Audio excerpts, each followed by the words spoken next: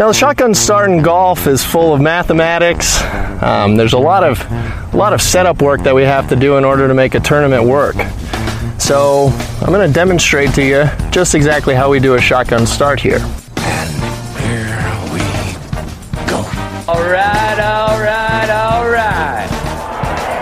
Gentlemen, start your engine!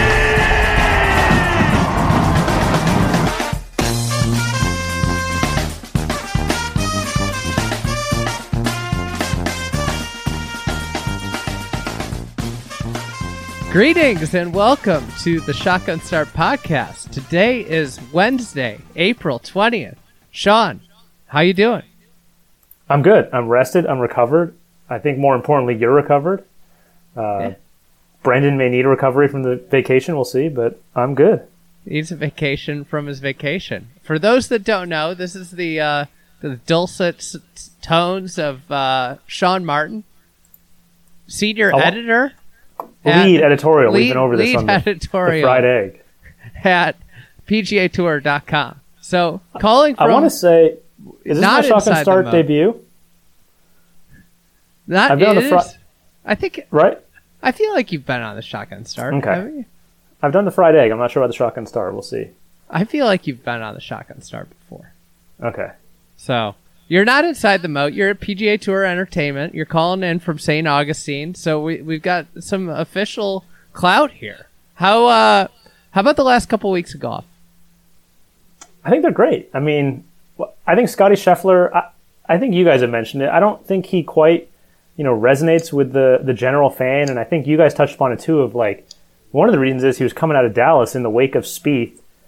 And Spieth made the stuff that he was doing as a teenager look normal. And, Scheffler comes along to the same thing. He's like, well, we just saw a kid from the same town do what Spieth had done. But if you took Scheffler's amateur career in a vacuum, I think he would have been a can't-miss kid. Then some back injuries late in Texas career that kind of, maybe sent him off course a little bit. But I think Scotty Scheffler, I love the game. I love the unique swing. One of our freelancers did a piece for PGA on kind of generational teams we want to see, and he paired Arnold Palmer and Scotty Scheffler together in part because Scheffler won Bay Hill. But also I was thinking like a couple guys that own their swing, unique swings, has a unique action. And I don't know, I think the Scotty Scheffler era, I think we'll see how long it lasts. We make eras, we pronounce them too quickly nowadays, but I'm excited for the Scotty Scheffler era, see what he does with it. And then Spieth, whenever Spieth wins, people get excited. I think he's so relatable, like you said, that he makes swings, hits his ball in places that we all would hit it, but then makes birdie from there or par. Big week for Texas, especially the guy that's trolling Texans with New York. I don't know if you saw that on Twitter this morning. Guys trolling Texans, saying that, Texas would fit into New York City on a map, and people are falling for it. I did not, which actually Scheffler, originally from the greater New York metropolitan area, Ian O'Connor of the New York Post was hitting that story angle hard at Augusta. Wrote some really great stories about like the driving range where Scotty grew up and how his dad would have to drive there during snowstorms to prove to Scotty the range was closed. Scotty's dad told a story about like they'd go to a local junior college and hit balls at night, and like it would be dark and his dad would hold a flashlight and Scotty would hit balls he'd yell like a skeet shooter, I guess. He'd yell that he was about to hit it, like pull, and then Scotty would hit the ball to his dad who was holding a flashlight. So definitely the one New York outlet at least was hitting the New York story hard. So Ridgewood, New Jersey native Scotty Scheffler, Masters champion. Man, I wonder who he likes for the USAM this year at Ridgewood. Maybe Scheffler can get his status back. That wouldn't surprise me with these NIL deals that are getting passed around. He probably. Did you see the daily? Are we going to go into the daily one? I mean, do you want to talk about the daily one? You're a co-host of this podcast today, so you get to kind of pick your shots here. I just want to know what the team uniforms are going to look like at the PNC. They're the defending champions. We're going to have like Tiger and Charlie in their Sunday red, and John and John Daly II in their Sunday orange, I guess. White and I don't orange, know. right? That's what it's got to be, probably.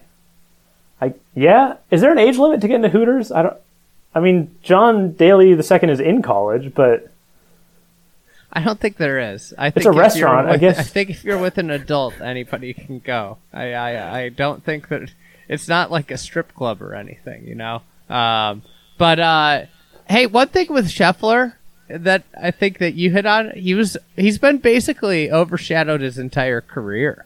Yeah. Not just Spieth, but then he's been overshadowed by all of his peers doing such wonderful things right away. And the fact that he took a little bit longer, everybody, I mean, until he won at Waste Management, people were like, oh, when's he ever going to win? Is he ever going to win? Was the question. Yeah. It's like, he's been on tour for like 2 years, you know? It's not like he's been out there for 5. It is pretty crazy that if you think about it, like Zalatoris said, the first junior event he played in Dallas, Spieth won, Scheffler was second. And imagine being in Dallas at the time and following junior golf or amateur golf. I don't know how many sickos there were, but you're like, yeah, you're not even the best kid in Dallas right now. And now they're both Masters champions. And Zalatoris. And Zalatoris is very good. I liked, there was a tweet someone put up of that photo of like Scheffler and Zalatoris, and they're like, basically they showed the JT Spieth photo, and like, that was broke, and now, woke was Scheffler and Zalatoris photo. It's what a crazy just progression of things in Dallas. It feels like with Spieth that this is a good chance for the Grand Slam with Southern Hills coming up. I'm actually wearing a Southern Hills hoodie right now. It's 70 degrees in Florida, so we break out the long sleeve shirts. My wife's uncle is a member at Southern Hills. I actually have yet to see it though, but the only thing I've seen is your aerials, and I'm very excited for it. Are you going? I am. We are driving. The whole family is driving from Jacksonville, Florida to Tulsa, Oklahoma. Woo. Yeah. We have in the minivan. We will make a stop probably in the third row. No, we don't. Yeah, actually, yes. And then luckily you can space them out enough they can't touch each other. That was the big win. We'll probably make a stop in Birmingham, so we may have to hit up. Is Bama Bearcat actually in Birmingham? Yeah. Maybe have to hit him up. Maybe he has an extra room for us just to roll in. I think he could take you out to play golf too if you wanted. I don't know. I don't want to get ahead of myself here. Yeah, I don't want to go in the middle of a 16-hour road trip and just go play golf. But if he wants to roll in with 3 really tired kids that are just like trying to shovel their Chick-fil-A in their mouth, we could definitely just roll into his house pretty quickly and make a mess of it. That's the thing is like you go on these family road trips and you have these intentions. It's like, oh, I could play golf here. It's like, but what do the non-golfers do while you play golf? Yeah, I won't even take my clubs. It's kind of like the life of a parent in junior golf. If your kid doesn't want you to watch them play, what do you do when you drive them to a junior tournament? Like what do you occupy your time with in some random town in middle America? We're totally off script, which I guess we're supposed to be. But so my son and I, he's 5. We hit balls every Saturday at the Jack's Beach Golf Club, the very public golf course there, and they host a fair amount of junior events. Everything from Florida Junior Tour, which they're pretty good for a state junior tour, down to little U.S. kids. And I remember when I was back in my day, my parents would drop me off. We'd play our tournament, and then I'd put a quarter in the payphone, and I'd call them, and they'd pick me up. Now it's parents are caddying, parents are following, parents are carrying snacks. It's a full involvement. I think every parent watches their kid, so you watch your kid. I don't know if I like that. I think there's a lot to be done by yourself in golf. It's a self-fulfilling journey. I can understand having parents caddy when the child is physically unable to carry the bag because they're not old enough yet. But then even you can make the point that if they can't carry their bag for 9 holes, which I think actually they shouldn't be playing a 9-hole tournament. Yeah, not to get into my parenting philosophy, but we're big on the development of play. You learn through play. Just experiment, kind of figure it out. The second you attach a score or results to it, something changes in the brain. So I don't want my son playing golf tournaments if he wants to do that until maybe he's 10. I don't know. I watched an 8-year-old baseball game the other day, and it's how was kids, it? Was it well played? Did they have good double play depth? And did they incorporate any shifts? I actually asked someone if they could shift. It was actually our neighbor. His son is a good friend of my son now. But you can see that the kids, they watch Major League Baseball, they know what they're supposed to do, and they just also know they're physically incapable of it. And there's just so much frustration. And I'm I don't know there's any joy here because they know they aren't good. They're objectively, even the best kid in 8 is objectively not good at baseball. and they know it. And I think I don't know. I'm going to try to delay as long as possible the youth sports involvement. Expectations are a bad thing, right? Totally, 100%. You gotta live life without any expectations of anybody, and then you'll be a happy person, right? Yeah. Should we get to the schedule of the week? I don't want to. Do you have any more parenting talk you want to get out there? I don't. No, I think we're good. I don't even want advice. Have Kyle Porter on for that if you want to get good parenting advice. All right, schedule for the week. Brendan is not here. I'm having to man the ship. I don't get the emails that Brendan gets, so I had to do all of this on my own. We've got the Zurich Classic at TPC, Louisiana. It's a 7,425-yard par 72 Pete Dye design. I'd like to point out that we learned last year it's not built for the wind. Pete Dye did not build this with any intention of wind, according to some players. A player, not some. And the purse this week is $8.3 million. I do not have your times that you can watch. I didn't go that far in detail. But those are available at PGAtour.com. Yes, they are available on PGAtour.com if you search enough. It is the one and only team competition on the PGA Tour. We've got 500 FedEx Cup points to each winner on the line. And we've got the format is best ball of pairs on Thursday and Saturday with alternate shot on Friday and Sunday. Your defending champion is the Aussie team of Cam Smith.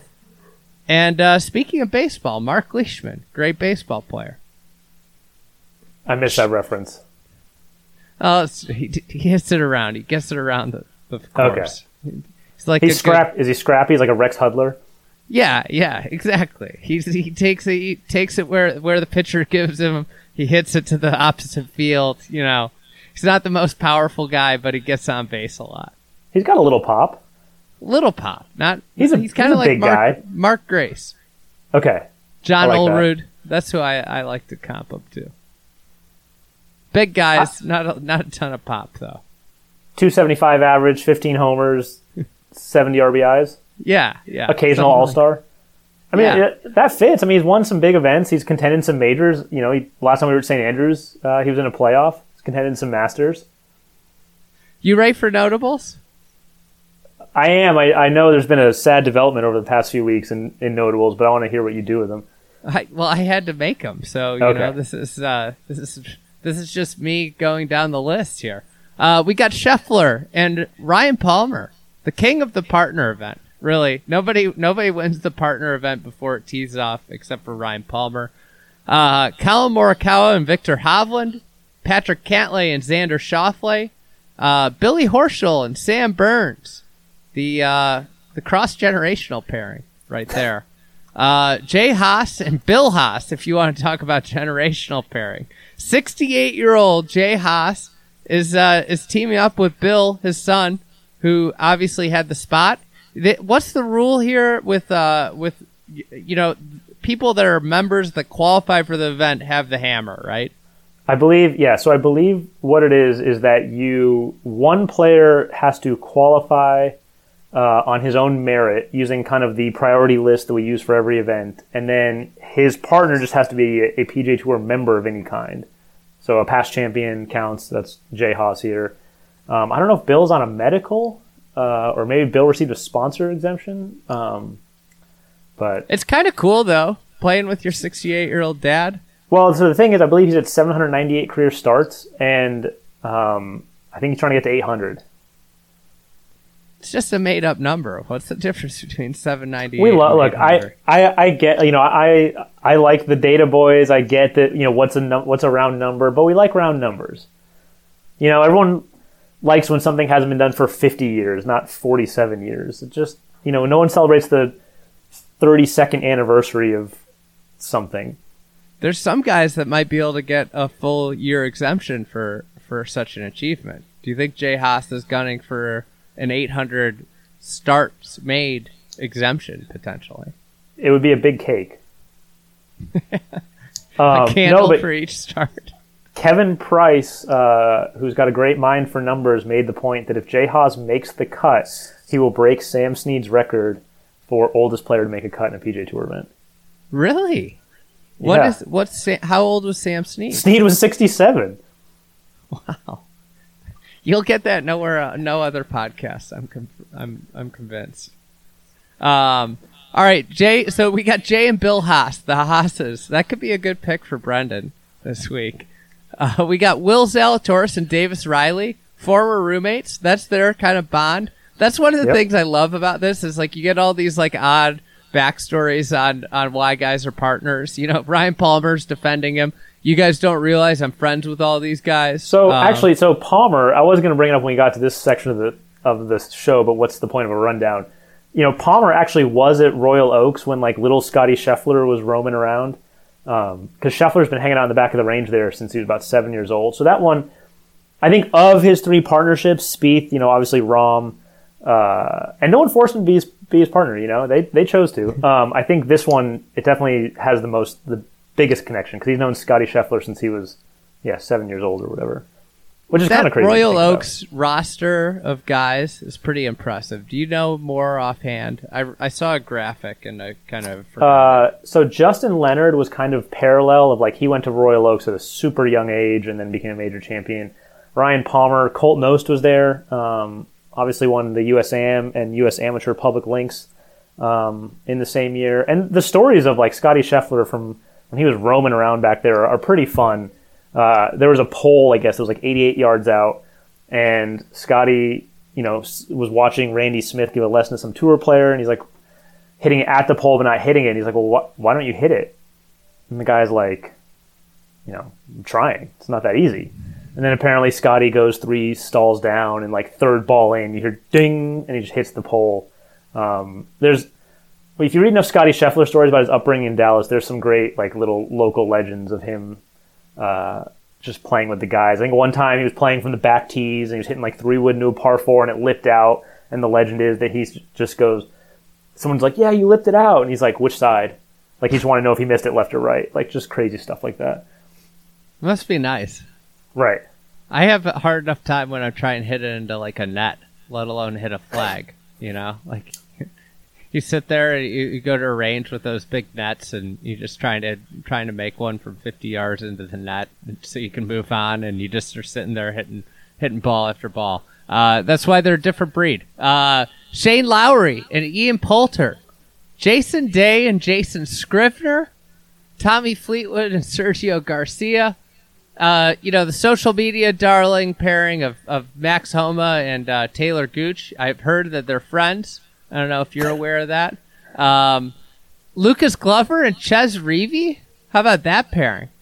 Hatton and Willett. I like this one. Somebody that's having a ton of success on the KFT, getting the call up. Sung J M and Ben An. Okay. Ben An, I think he's first or second in KFT points. And then you're thinking Carl Yuan is first in KFT points, isn't he? Unless he got passed. I think Ben On's in the top 3. Carl Yuan already has clinched his tour card. It's not even May yet. Well, he's playing good golf. I think Ben On's probably clinched his card too. Like, has anybody gone from May in third to losing their card? I want to say Carl Yuan is the only player. They have a 900-point threshold, which is very, very safe. You don't want to say anyone's clinched their card and then they have not. And I believe that Carl Yuan is the only player to do so. I feel like there should be this guy's probably not losing his card status. Yeah. I feel like we're too slow to proclaim that people have their card. Oh, you know what? Ben On is second, 880 points. So he's only 20 points away from the fail-safe 100%. So he's in. He's in. You know, it'd be nice. I'm gonna make a plea right here on this podcast. I hope that the PGA of America is listening. Let's give Ben On a sponsor exemption, or I don't know what you call it for the PGA, into the PGA of America, where he won the 2009 U.S. Amateur to become the youngest U.S. Amateur champion in the history of the U.S. Amateur. Wait, into the PGA? You want him into the PGA? Yeah, he won the 2009 U.S. Amateur at Southern Hills. Oh. I realize they're different, governing bodies, but... Wait, I thought he won at Chambers Bay. No, I was there. I was Byung-Yoon On, Ben On over Ben Martin. Battle of the Bends. So at Southern Hills. At Southern Hills. I think that's a good exemption. Yeah, thank you. He's playing good golf too. Right. I mean, I wouldn't ask for it if it wasn't somewhat merited. I feel like he's kind of an enigma, Ben On. You know, he won the BMW PGA, and I think he was like in the top 30 in the world for a while there. Made a President's Cup team, and then kind of fell off. I mean, he won the U.S. Amateur at the age of 18. Tiger held that record, then Danny Lee broke it in 2008, and then Ben On broke it the next year. Actually, Ben On, I remember writing a column at Golf Week. I was very angry that the AJGA did not give Ben On the Player of the Year award the year he won the U.S. Amateur. But the U.S. Amateur doesn't count in their rankings, so they just discounted it. But I'm like, look, if a kid wins the U.S. Amateur at the age of 18 and he's still an AJGA member, he's got to get the award. Yeah. Well, right. I'm not. He's playing in the Masters, but not the AJGA Player of the Year. I'm not going to say what I'm going to say, what I wanted to say, but I think we could look at some other awards and draw similar conclusions to them in golf. All right, now for a quick word from our sponsor. Full disclosure, I completely forgot to include this ad read into the podcast, so we're doing this after. Today's podcast is brought to you by our friends over at Elijah Craig. Did you know that the PGA Tour pro Max Homa is a new brand ambassador for Elijah Craig bourbon? I did. I happened to see on Instagram yesterday. He was doing an Elijah Craig shoot before the New Orleans event. So, Max is out there. He's one of our favorite golfers, and he's repping our favorite sipper. Talk about a great match. Like Homa, Elijah Craig bourbon never settles for less than best. Every bottle of their award-winning small batch carries a signature warm spice and a subtle smoke flavor. It's exceptionally smooth and well-balanced. I like to drink it on the rocks. As Garrett Morrison on the Fried Egg says, I'm a pretty simple guy. I like it on the rocks. I do like other cocktails with it, though. I will dabble in some bourbon cocktails, and I would, if you're doing a little daytime bourbon consumption, I think a cocktail is a nice way to go. I like you do a little ginger beer, a little mint, a little lime. Some might call it a Kentucky Mule. That's a good one. There's I saw that some bar and somewhere some golf bar did a fried egg one that was like I think it was a whiskey sour, because obviously you use an egg in that. But anyways, Elijah Craig won the double gold at the San Francisco World Spirits Competition last year. It's not only celebrated by experts, it's enjoyed by all, especially Max Homa himself. So whether you're at the clubhouse or watching the Zurich Classic at your own house, enjoy the action with a glass of Elijah Craig, the signature sip of PGA Tour pro Max Homa. Hopefully his partner Taylor Gooch too. I don't think there's a deal in place there, but I imagine Max has some Elijah Craig for him also. Pick up a bottle today or order online at drizzly.com and save $5 on a bottle of Elijah Craig delivered to your door with code FRIEDEGG5. That is FRIEDEGG5. Use that. You get $5 off a bottle of Elijah Craig. That's a pretty good deal. All right, our legal mandatory read here. We got to do this verbatim. The shotgun start is brought to you by Elijah Craig Kentucky Straight Bourbon Whiskey, Bardstown, Kentucky. 47% alcohol by volume. Elijah Craig reminds you to think wisely and drink wisely. Can't wait for Brenda to be back so I don't forget these anymore. And now back to Sean Martin. With Ben On, I mean, he's the perfect example of, it shows like Ben On is a certified PGA Tour pro who happened to have a bad year last year and lose his card. But guys like that, they go down to the Korn Ferry Tour and they dominate. They come right back up, and like he's already effectively got his card back a couple events in, and like everybody likes to talk about, this guy that's chasing Monday qualifiers could play on the PGA Tour. He's that good. It's like, no. Like, to be a mainstay on the PGA Tour, that is a different level of golf than somebody, like, if you're going to be a mainstay on the tour, you're going to have gotten your card. Nothing with the system is going to hold you back. Yeah, I mean, you look at the example I use this season is Mark Hubbard, who has conditional tour status, but missed his card by a decent amount. I think finished 140s in the FedEx Cup.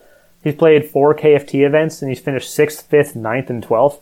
And he's basically 26th on the points list in 4 starts. And I think, there's only so many spots on the PGA Tour.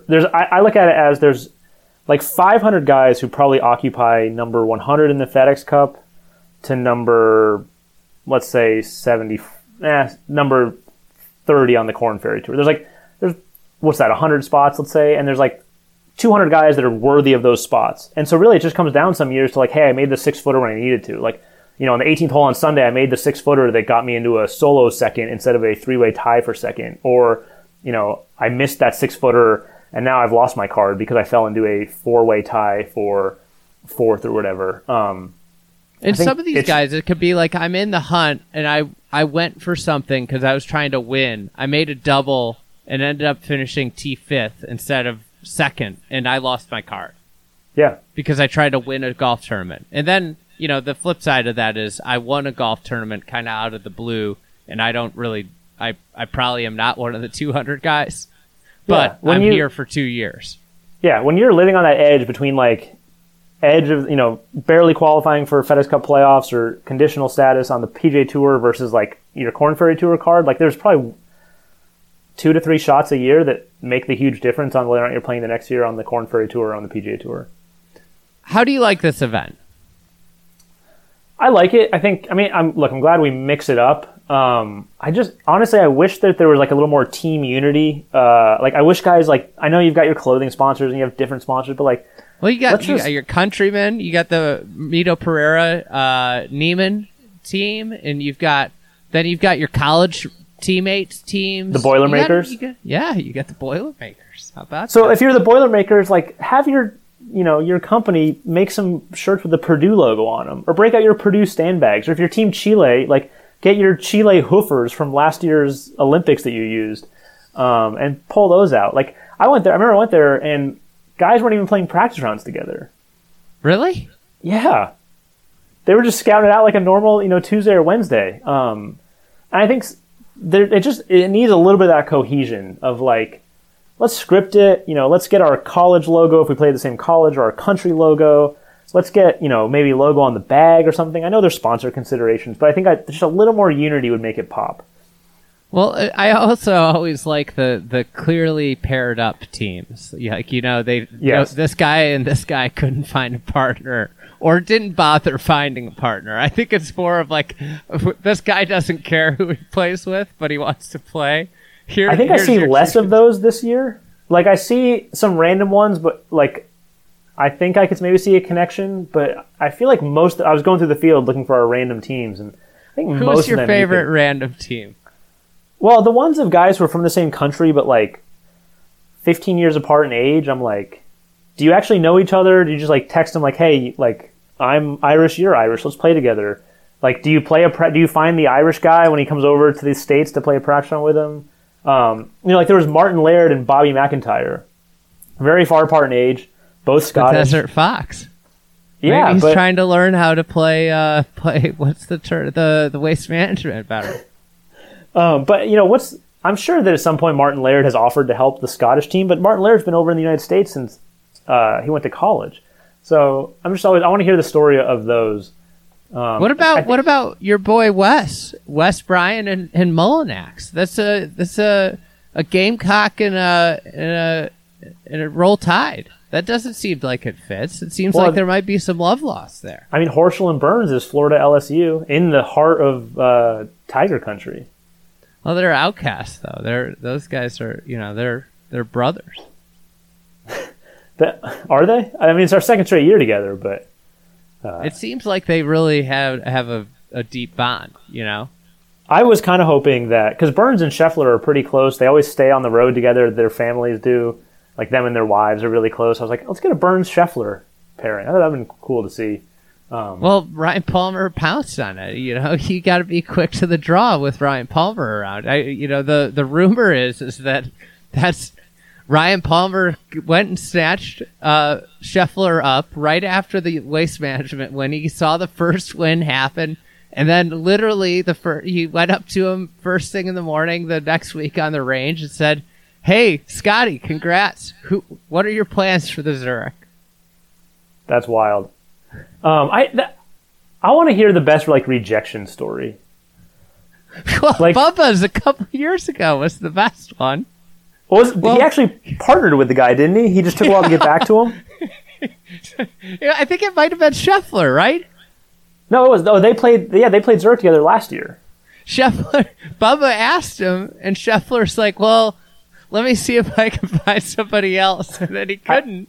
I think were they joking together. I think they were joking. Were they not? I don't know. Who knows? I'm kind of disappointed that Doug Gim and Nick Hardy aren't playing together. Yeah, I mean, Doug Gim who's his partner? Matthias Schwab. I'm wondering, are they just buddies from college golf? Matthias was at Vanderbilt at the time, which is a top-notch program. There's a couple guys that, it looks like they maybe picked up some, Kitayama and Kiradek. A lot of K's in there. But I'm guessing that, Kitayama played the European Tour, won a couple times, maybe became buddies with Kiradek over there. I don't know.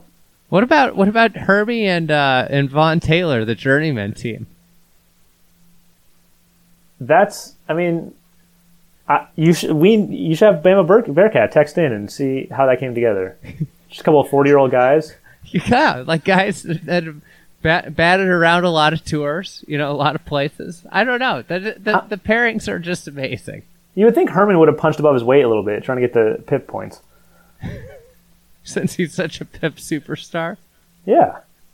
I mean, he never got published where he finished on that list. So he should have probably started a public campaign to be partners with Max. I mean, I'm surprised. Why isn't Jaeger playing with his boy Keith Mitchell? He's playing with Joel Damon instead. Jaeger and Mitchell are boys. Well, Mitchell's got his fellow Nashvilleian Snedeker. Wait, are they playing together? They are. Oh my God, he left Jaeger high and dry. The interesting thing too is the teams that don't return after playing together the previous year. I don't know. I need breakup stories. I need the dirt. I need what are the text messages that go unresponded to. How does that conversation go? The Irish pairing of McDowell and Seamus Power is one of your generational gaps. Yeah, that's got to be so cool though for Seamus Power. I mean, yeah, in 2010, Seamus was probably in high school, maybe watching Graham win the U.S. Open.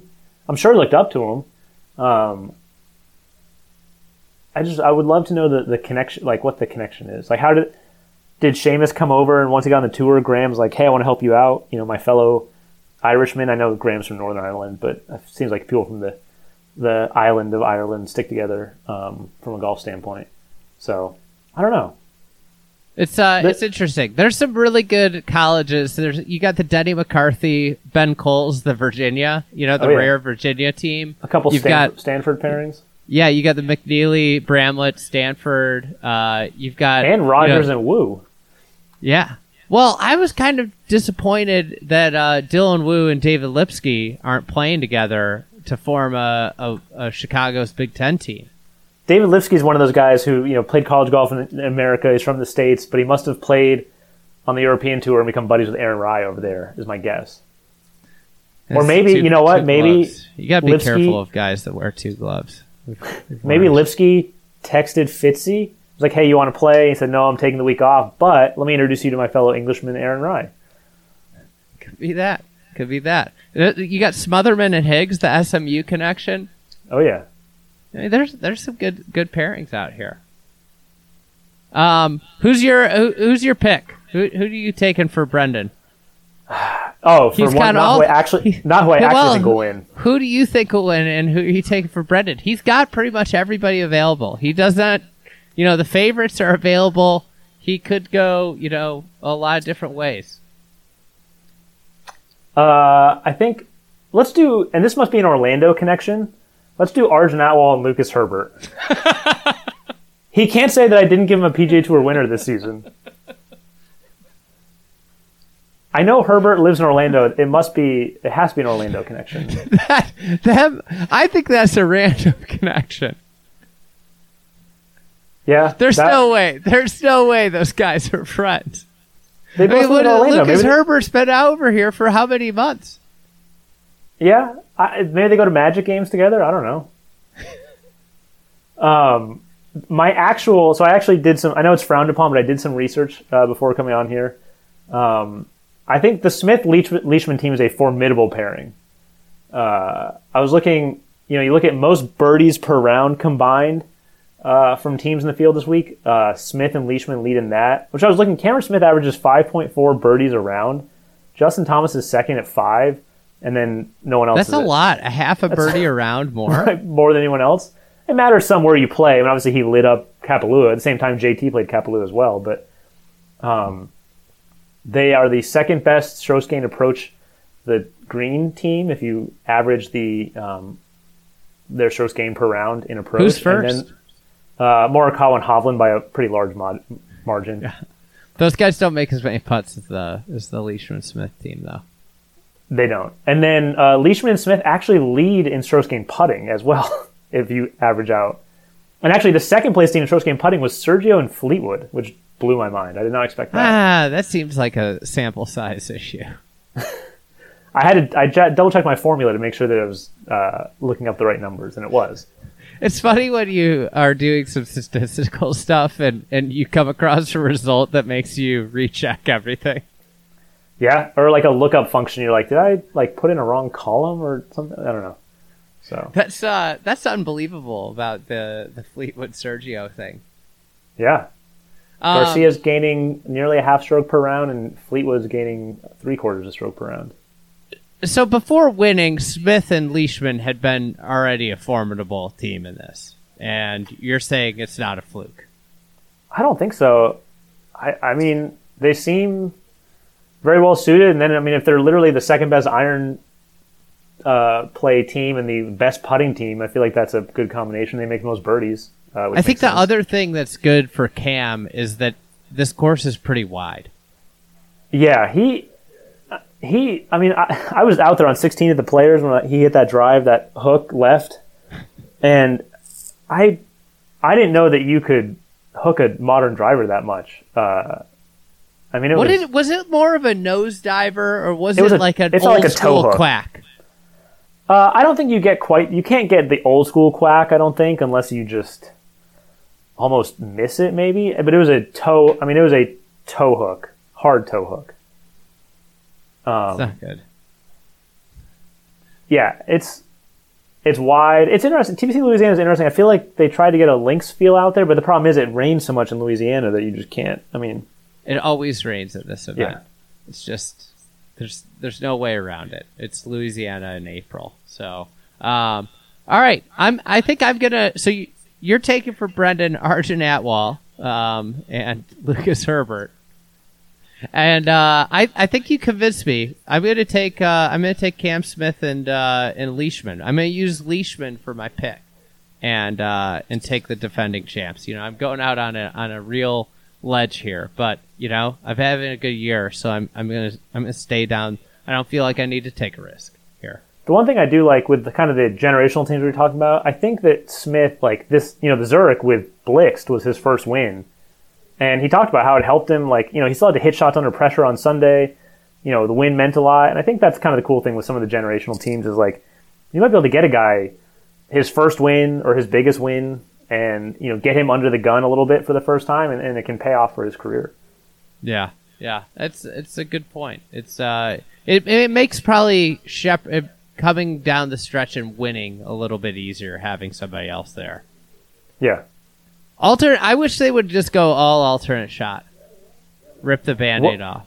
If there was a third format, what would you pick?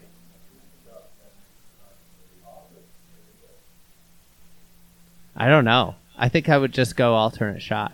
I want to strip it down, make it simpler. I don't want to add a third format. Okay. What would you add? Maybe one club? Just go one club challenge? I mean, the obvious answer is scramble, but... What about a shared bag? Actually, didn't we talk about combined score? That'd be an interesting one. One of my friends, best man at my wedding, actually played at Texas A&M on the team that won the 2009 NCAA championship, and the Texas father-son, I think, was 2 days of best ball, and then the last day was combined score, and his dad was not a good player. So they'd always get in contention after 2 days because he'd shoot a good number on his own balls, 68, 69, whatever. But then it was combined score, and they just would get blown out to sea because it would be like, he'd shoot low 70s, let's say, he'd break par, and his dad would shoot like 85. So the combined score would expose some people.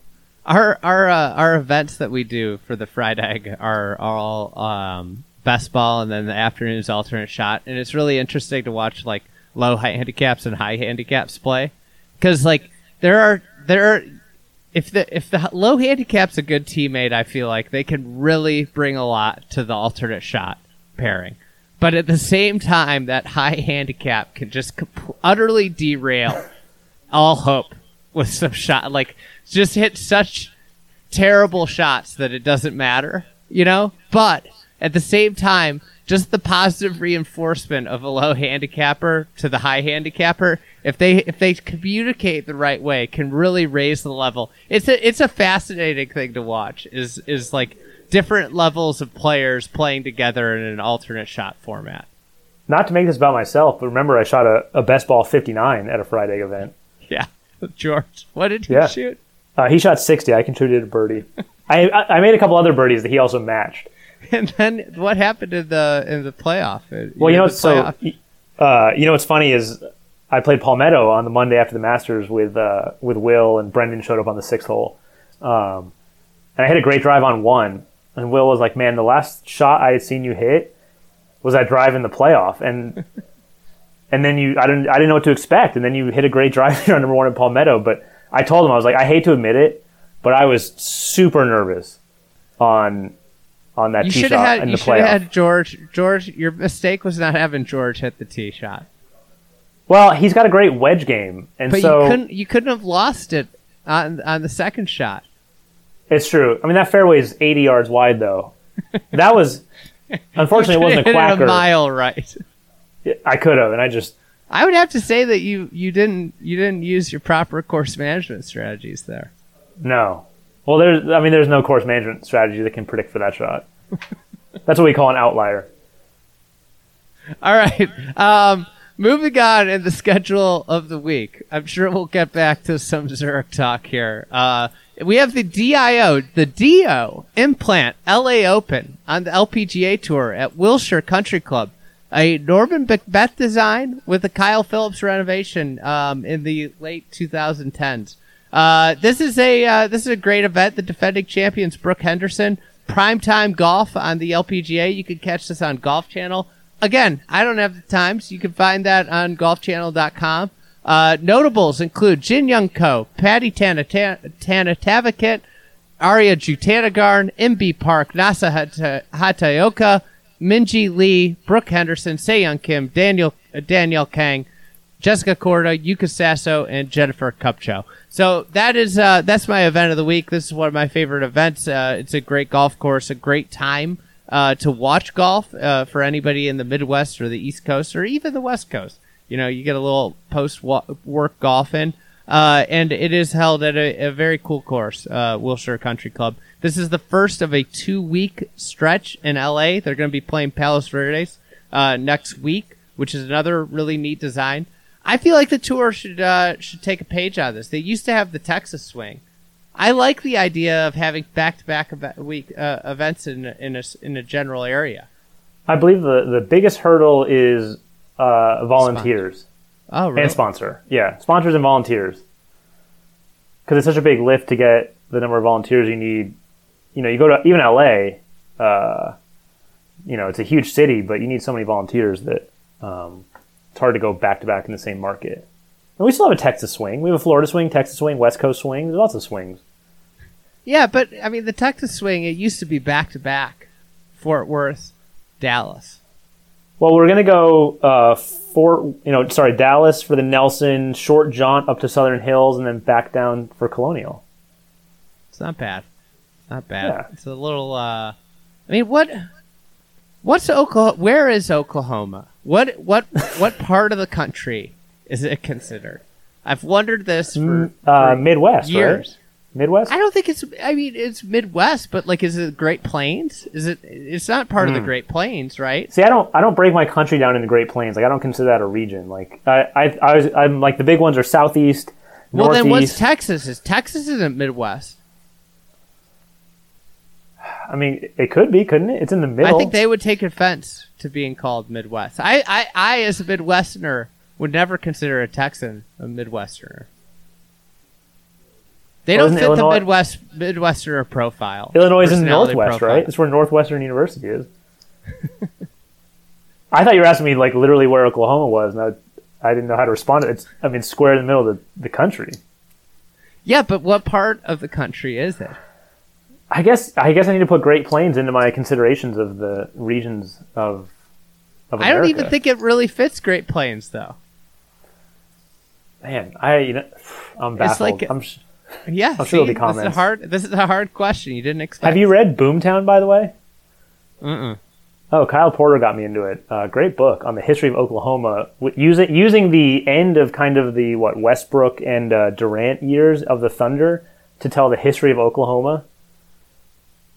What a sad time for Thunder fans. Yeah, I think as a basketball guy, I think you would love it. And then I've heard about it. Yeah, it's a very long book, but I think I read it during COVID, to be honest. That's a hurdle when you bring long into the. No Perry Maxwell though in the book. Ah, that's sad. They missed a real opportunity to talk about. I'll bring it up with the author. And then on the Champions Tour, PGA Tour Champions, we've got the Club Corp Classic at Las Colinas Country Club down in Texas. We've got Stephen Elker, Robert Allenby, Woody Austin, Glenn Day, Ernie Els, David Duval, David Frost, Tim Herron, Jerry Kelly, Billy Mayfair, and we got poor bands Jordan Spieth, Mark O'Meara, and Dickie Pride. Did you like the Jordan Spieth, Mark O'Meara, rich man's Mark O'Meara comp? I thought it was there was some merit there, but then also like Brendan said, he's still they're both Hall of Famers. Yeah, that's what I'm saying. People were giving me some shit for it. I was like, I said he was a better version of a Hall of Famer. Like, how is that a mean thing to say? Well, do you think it's more of a knock on O'Meara? Maybe that's what I think people were offended by. Well, I think that they have a similar profile of wins. They have these major wins, and then you look at the rest of their wins, and you're kind of like, well, it's definitely not. You're not winning Riviera, and you're not winning Bay Hill. It's kind of like you're winning the RBC and the Byron Nelson. Yeah, I get it. I think. I mean, but how many? They're still good tour events. I was going to say your reply should have been like, they're all worth 500 FedEx Cup points, Andy. Some are worth 550. I don't think he's won any 550 point events. That's the thing. He hasn't won any of the 550 points.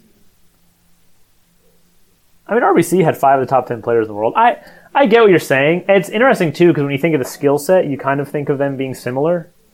Of great putters, even though Spieth did lose 2.5 strokes on the greens at Heritage, which is a little bit misleading because he did make some putts from off the greens, which doesn't count in your strokes gained putting, which is why his strokes gained around the green number was phenomenal because he holds some putts from the fringe. When can we just get rid of fringe? When can we get rid of the fringe? You just want everything to be putting surface? The putt part, you'd have to have someone dial in if they used putter or not. I mean, you already got somebody out there. It seems like it would be easy enough to denote there, right? Like, if you hit it on an inch on the fringe, it should count as a green regulation, too. This has always been a beef of mine, and I've always, as a player myself, I've always counted fringes. Anytime I use a putter, I count it as a green regulation. I'm going to look. I think there actually is a stat of green or fringe in regulation. I think Data Golf does something with it. Let's see. They probably do. I mean, it gets denoted in the shot length data. Green or fringe in regulation. Pulled it up right now. Do you want to guess who the leader is? Wow, actually, the list here is stout. Can I just read it to you? Yeah. John Rahm is number 1 with 86% on either the green or the fringe. See, that's a great stat. Victor Hovland is number 2 at 81%. Xander Schauffele at 81%. Colin Morikawa at 81%. Seamus Power bodes well for this week because there's a lot of fringe. Actually, his number will get upped. Well, not really because it won't count in the stats because it's a team event. But Seamus Power actually into pretzel there. Seamus Power actually known for a wicked short game. Seamus Power is sneaky having a great year. Now, oh, yeah. I think that the Seamus Power breakout year is going to be next year because it's like I always love when guys get in the mix a lot, but they don't have a lot of high finishes. They're usually shoe-ins for the next year breakout. Sepp Straka was kind of like that. Yeah, I mean, this list, I'm going to keep going. After Seamus Powers, Corey Connors, Ryan Moore, a little bit not expected. Will Zalatoris, 8th, Sam Burns, 9th, Hideki, 10th. I mean, people need to start looking. Primo iron players. All those gamers out there need to start scrolling through this greens or fringe and regulation list. Well, that's the thing, is that if I hit it to like 10 feet short-sided on the fringe, it's way better than hitting it 25 feet onto the green, and it seems like the stats don't really reflect that. Yeah, and they don't as far as greens regulation, but they do in strokes gained approach. That's the beauty of strokes gained approach. Maybe. I'm sure that there's me, like a negative to not being on the green, but in reality, it doesn't really matter. It matters a little bit. I don't know what Very the make little. percentage. It's mostly a mental thing. Once you get over it mentally, Well, you got that little bump when it gets off the fringe. You got that little, bump when it's going down. So that make like a foot difference. The putt's like an extra foot. I asked Seamus Power at the RSM why his short game was so good, and I love this because I feel like I could relate. But he's like, I don't know, I just sat at the chipping green all day. It was like my favorite thing to do. And I think practicing chipping, it's free usually, which is great. I hate places that charge to use their putting and chipping green. I think that's a travesty. I get you're using their resources, but come on.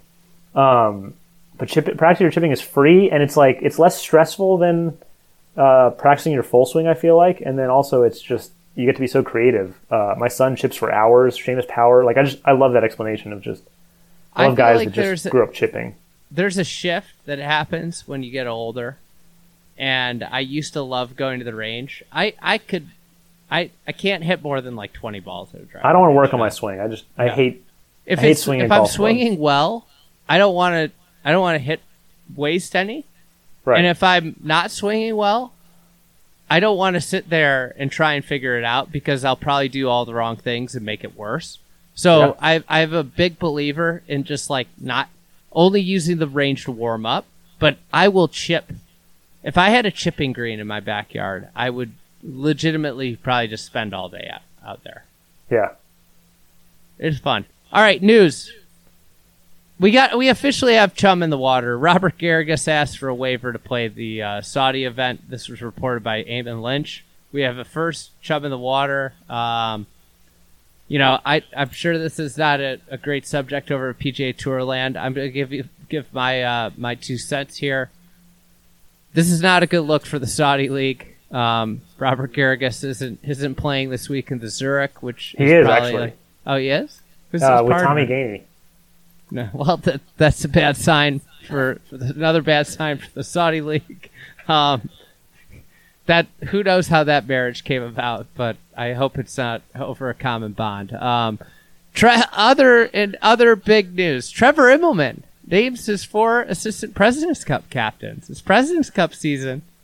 We got Mike Weir. Should we go Jeff over some Ogilvy. President's Cup pairings this week? Could. This is like spring training for the International President's Cup team. This is a big week for them. Immelman's probably down there. He's doing the doing the CBS telecast too, right? I want to say they're having a team dinner as well. Man, have a big week for them. Where do you think they'll go? Do you think they just go They for like should oysters? go to Yakimo's. That's where you should go if you're in. Well, New Orleans. you've got a direct line to the captain. Tell him it's probably tonight. He's probably already got a reservation made. Sounds hope like so. food. Sounds like food is at the top of their mind. I listened to a little snippet of an interview that he was on, maybe Sirius XM, and he was talking about the food is something that they're really making sure to dial in. Which he's like, if players are happy about the food, they're probably gonna play better. which I agree. I'll tell you what. Not to make this about the media. No one cares about how we do our jobs, but Ryan Lavner. You go to him, go to the Zurich with him, and it's like the Great Crawfish Massacre. I mean, just piles of crawfish shells and carcasses, like an absurd amount of crawfish. Kind of like if we put chips in front of you. That was blasphemy. There were no chips the first night I went. And actually, I'm not a big crawfish guy. I don't like having to work for my food. I want it there. I don't want to have to crack it open. And, if I'm going to have lobster, I want I'll have a lobster roll. I want the lobster out. I don't have to dig it out of its body. Do you like ribs? Are ribs too much? I do, but you're not digging in there. It's there. You eat it off the bone. But, you don't go digging through a cow for the, the good stuff or whatever. It's there. You don't like rotisserie chickens then? I honestly don't. And because it's too much work to cut it? Well, and I'm not a big, I'm not really one of those super efficient people at getting the meat off the bone. So there's just a lot of wasted meat that gets left behind. Some people will just destroy you. There will only be bone left. There will be no, it's like a velociraptor went through there. I'm not one of those people. So it just ends up being a bunch of wasted food. Well, anyways, the last President's Cup assistant captain is KJ Choi. I think this is very clear where what's happening there. Mike Weir's going to be the captain when they're up in Montreal. One of Camilo or KJ Choi will probably be the captain the next year in America, the 2 years, and then when it goes back to Royal Melbourne, that'll be when you see Jeff Ogilvy as the captain. Who do you think the 2040 captain in Melbourne is? Maybe Leash. Yeah. Jason Day? I don't think it'll be Jason Day. I don't think he's been back to Australia in a while. How old will Joaquin Neiman be? Maybe Ben 2040. He would take that role. Joaquin Neiman would be what?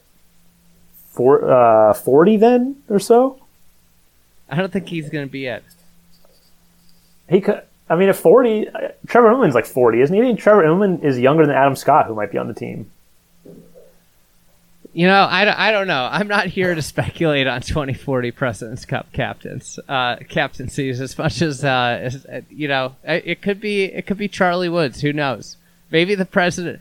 I think by that time the President's Cup will be the most interesting competition. I think that's going to happen. All right, the match 15 or whatever it is set.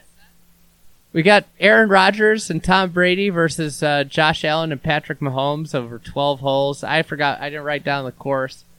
Win Las Vegas is largely 12-hole match forgettable. Again. 12-hole match at the Win Las Vegas. Tom Brady dropped his golf clothing line today as well. How about that? NIL deals all over the place. Cole Hammer is in the commercial. Yeah. It's you get serious golf brand, you get Cole Hammer to rep it. I mean, he's smart. Aligning with Texas golf right now is a good choice. Maybe Cole Hammer does this do anything for you? No, I looked at the shirts and I think they're all like monochromatic. There's no like patterns or stripes or I'm not talking about Tom Brady's shirts. Oh. I'm talking about the match. Oh, I thought you meant the Cole Hammer NIL deal. I was here for that. I got to be honest, I thought that maybe he was gonna. I'd heard some rumblings that there was a Texan that was doing some NIL stuff with Brady. I thought it was gonna be the Cootie twins, to be honest. Both really strong, long hitters, broke their arms doing some high explosive training and whatnot. You weren't expecting Hammer time. I was a little surprised.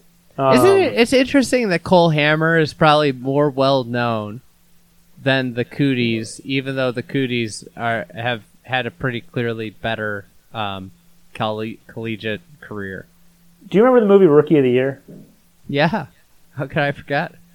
Pearson Cootie, ever since that broken arm, he's gone 1-2. Almost won the Western Intercollegiate for back-to-back wins. I tweeted a response to Brentley Romine with a picture of that kid, and Brentley didn't get it. He's too young. Henry Rowan Gardner. That's a poll. I didn't know the kid's name. And then there's that big scary slugger for the other team. I forget his name. Henry Rowan Gardner and Chet Swanson? Chet something? Who's the washed-up pitcher? Chet Steadman. And then there's the Manager of the Year movie. I forget what that kid's name is when he becomes the manager of the Well, is that Twins. what Trevor Immelman is, where he's younger than one of his players? I only say that because I know he's listening. Gonna have to ask him. I wonder if he's seen that movie. Because he has to deal with that the grumpy third baseman that starts dating his mom. What a movie! I don't remember. I did not see this movie. You didn't see Manager of the Year? No. Oh man, a classic one. Great movies. I mean, these are like movies of yesteryear I'd watch when I was sick as a kid.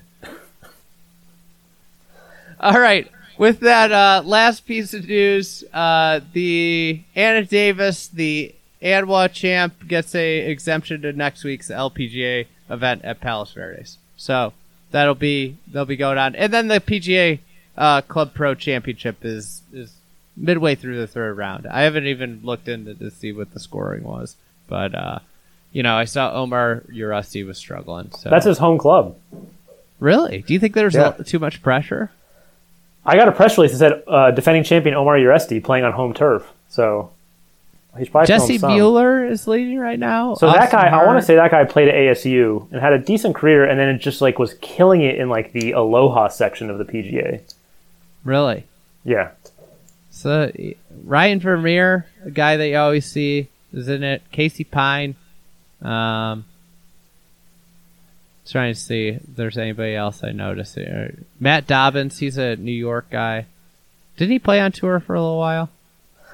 No, I think he's won it before, and when you win it, you get 7 tour starts in the next season. So I think he's won it a couple times, and therefore he's made quite a few tour starts. It's like Mike Small, your boy. Mike Small's lingering. Yeah. Is he around the top 20? Yeah, he's 28th right now. Really? I mean, he played on the Champions Tour a couple years ago. Yeah. He's like, he does not play a lot of golf either. Actually, you know what?